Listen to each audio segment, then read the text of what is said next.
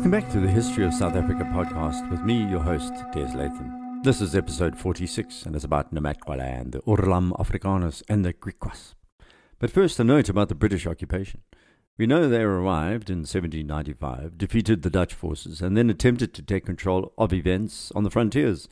As the Dutch had found out, this was not an easy undertaking. The new Governor Sir George Yonge had replaced the acting Governor Macartney, and Yonge was a stiff, formal Englishman. But he was also a man of ideas and experimented with farming and, believe it or not, vaccinations.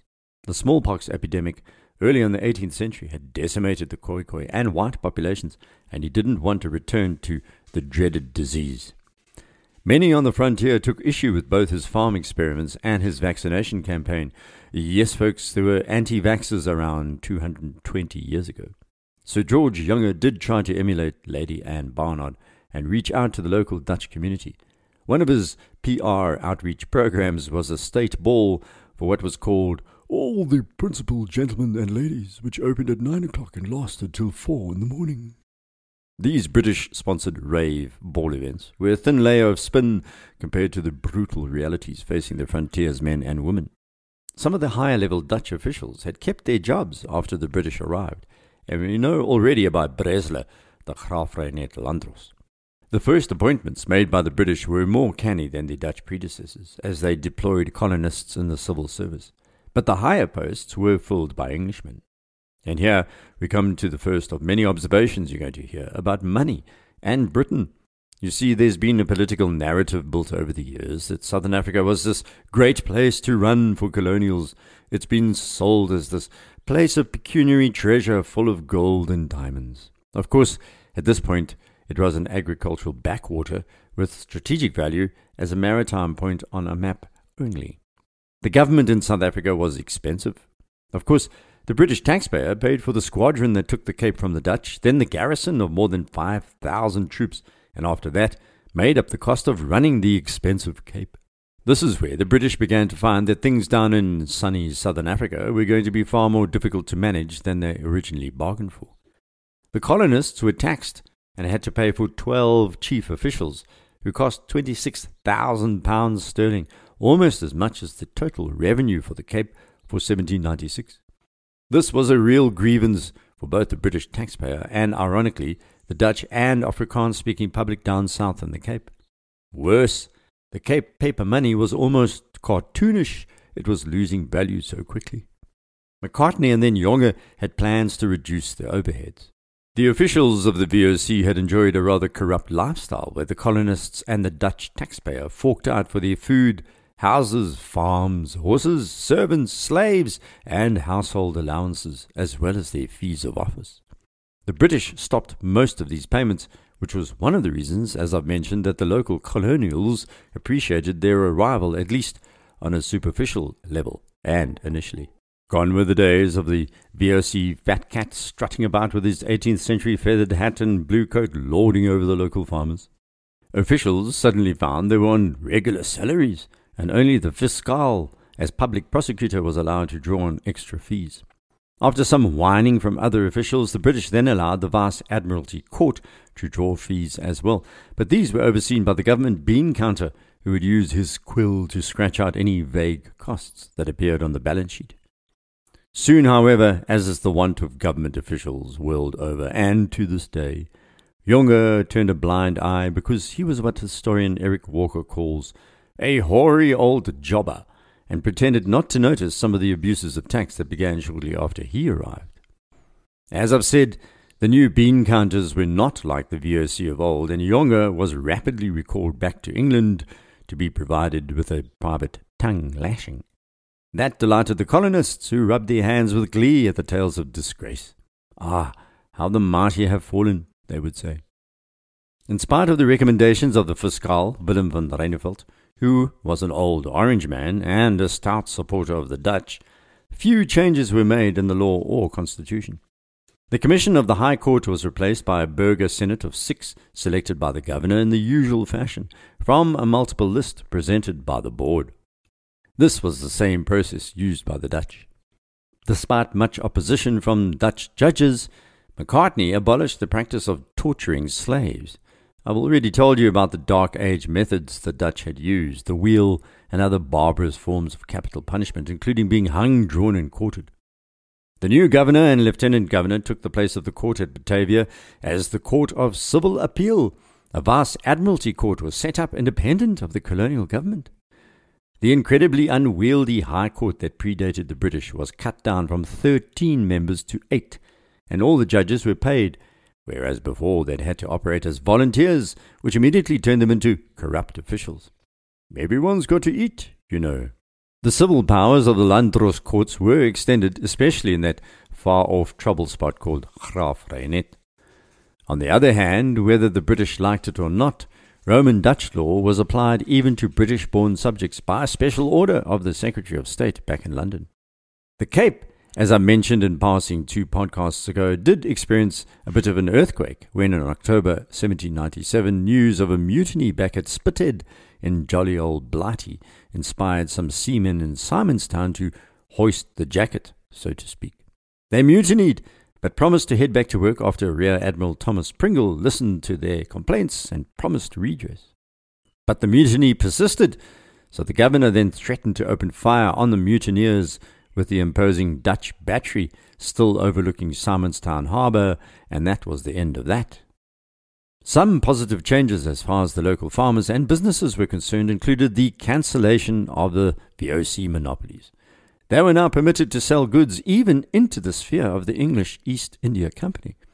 At the same time, any product from any part of the British Dominion globally was now admitted duty-free into the Cape. Later, this was limited to goods from the newly United Kingdom as the Industrial Revolution gathered momentum. Then, other financial changes were welcomed by the locals. Arrears of land rents were forgiven up to the beginning of the occupation by the British, and no new taxes were levied until the unfortunate Yonge decided to skim a few shillings. His initial taxes were small trifles. Then he made the fatal mistake of levying taxes on game licenses, and worse, he increased the brandy tax, or duty as it was called, which raised a storm, nay, a howl of protest. This howl did not abate until Yonge was recalled in disgrace. I'm sure a farmer or two raised his glass of brandy to Yonge's departure in a gesture of sarcastic good riddance. And then shock! Another modernization that tied Cape Town to the world was the opening of a post office for the Oceanic Mail and allowing the printing of a local gazette. The latter didn't last long as an independent operation, as the entrepreneur was bought out almost immediately after it became apparent that the freedom of speech was a dangerous thing, and the government gazette was produced from then on at the castle itself under the watchful and beady eye of Mr. Secretary John Barrow. I hope you remember Mr. Barrow from episode 43. He was the youngster who visited Einiqua across the Khai in 1797. The government then tried to stimulate local milling and more local forestry and whaling. Walvis Bay was placed under the control of the British, along with the natural harbour of Angra which we know today as Luderitz Bay. The notoriously fickle Cape weather caught the British out after this. Yonge's predecessors, the military commander Craig and first British Governor Macartney, had discovered magazines full of corn and decided to flog this product overseas. Unfortunately for Yonge, these important silos were empty when a run of bad seasons struck in late 1797, which actually ruined the governor's grandiose plans for agriculture. It was even more embarrassing for his master gardener, William Duckett, who had encouraged more scientific farming and cattle breeding, which was opposed by the colonists. Suddenly, the British were forced to import wheat and rice at great expense, and the Dutch farmers chuckled into their cheaper brandewyn as they watched the agricultural missteps unfold. A final word about cash before we return to the sunny climes of the Orange River, where we left off last episode. Paper money in the Cape was in short supply and was running at a 30% discount by the time the British arrived. These were mainly in the form of IOUs or bonds rather than printed money. But there was printed money. Around 614,000 Rix dollars in cash were in circulation and secured on a few paltry government buildings and a few farms. 677,000 more was issued on private mortgages by the Loan Bank. The British began issuing new paper money by underpinning its value on imported Spanish silver and copper dubbeltjies or pence. These were passed around with an inflated value of tuppence, twopence. The British were going to increase inflation by printing even more paper money just before they left, but we'll get there in a future podcast. It's time to swing our gaze back northwards to the Orange River and its environs.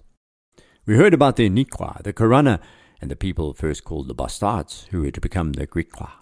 As the 18th century progressed, the frontier began to close on the latter people, even in Namaqualand, the zone between the mountains and the sea west of Bushmanland.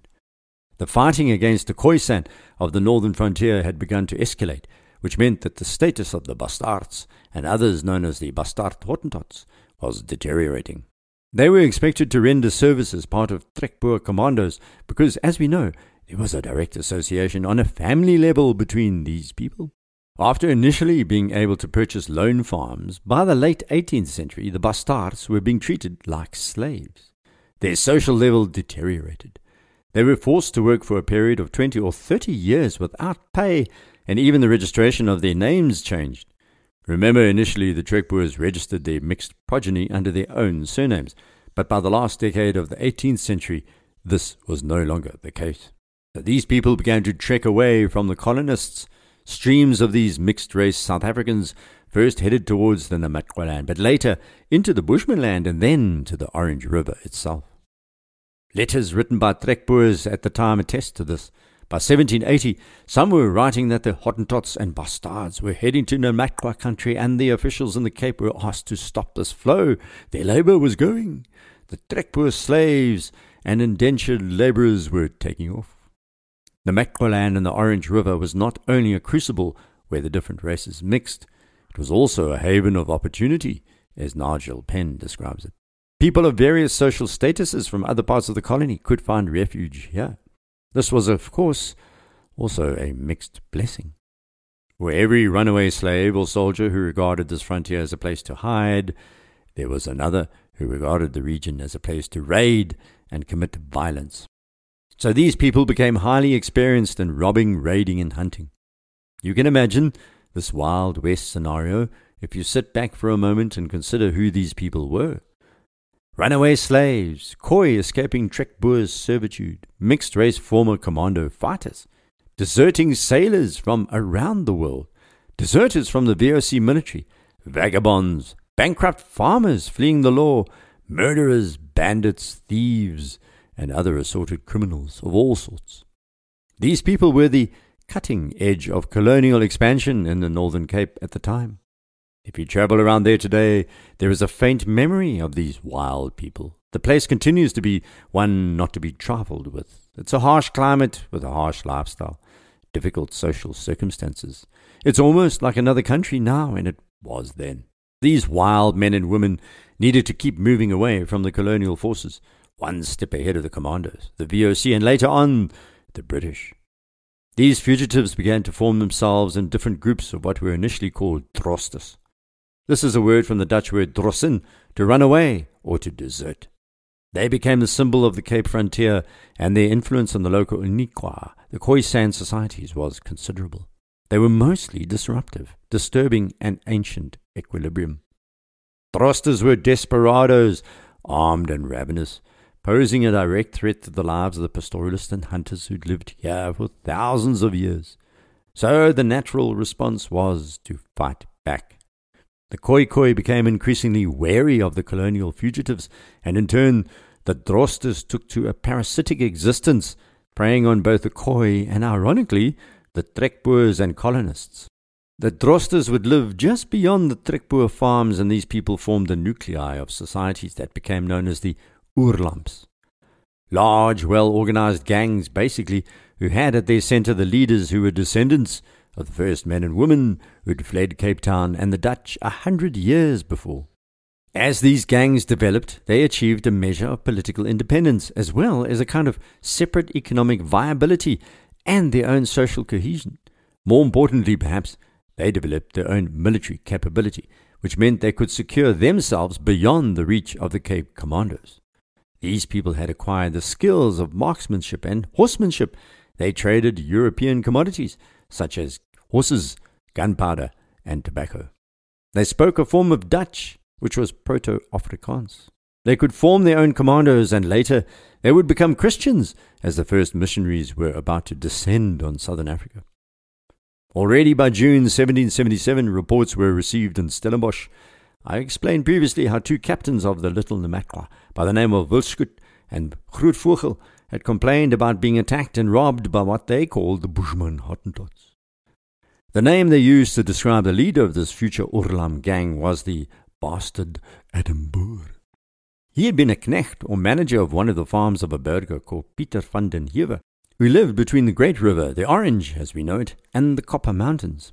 It turned out some San had joined Adam Boer just to add a dose of anarchy into the social mix. One of the most influential of the Oorlam groups by the end of the 18th century were the Griqua, who were descended from the remnants of the original Grigriqua Khoekhoe of the Western Cape. I've spoken of the Grigriqua often and explained back in the early episodes of this series how we'd meet them again, and here they are. The founding father of the Griqua Khoekhoe was Adam Kok the First, who is believed to have been a freed slave. He's also thought to have bought his freedom from his master, a certain N. Laubscher, and then established himself as a farmer at Stinkfontein in the Piketberg. He left Stinkfontein in 1771 and headed north towards the Orange River with the intention of living as a hunter, along with his sons Cornelius and Solomon. Cornelius pops up as the renter of a farm called Elandsfontein near the Koeberberg in Namaqualand in 1776.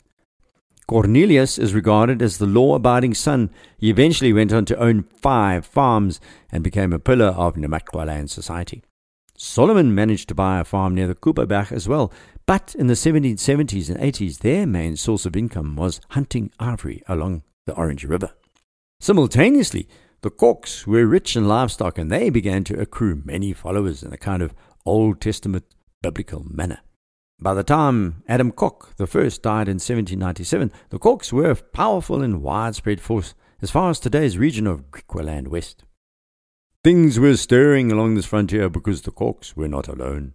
Another Bastaard or future Griqua family were the Bastaards, whose founder Klaas were fairly well off.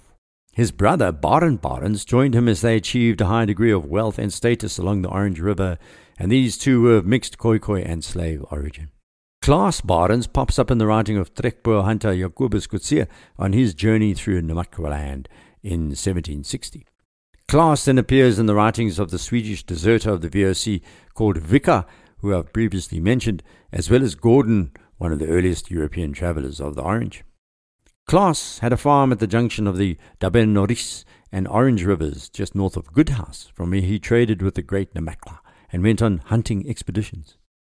So, the last group I'll mention this episode were far more malevolent and far less welcome. They were known as the Afrikaners.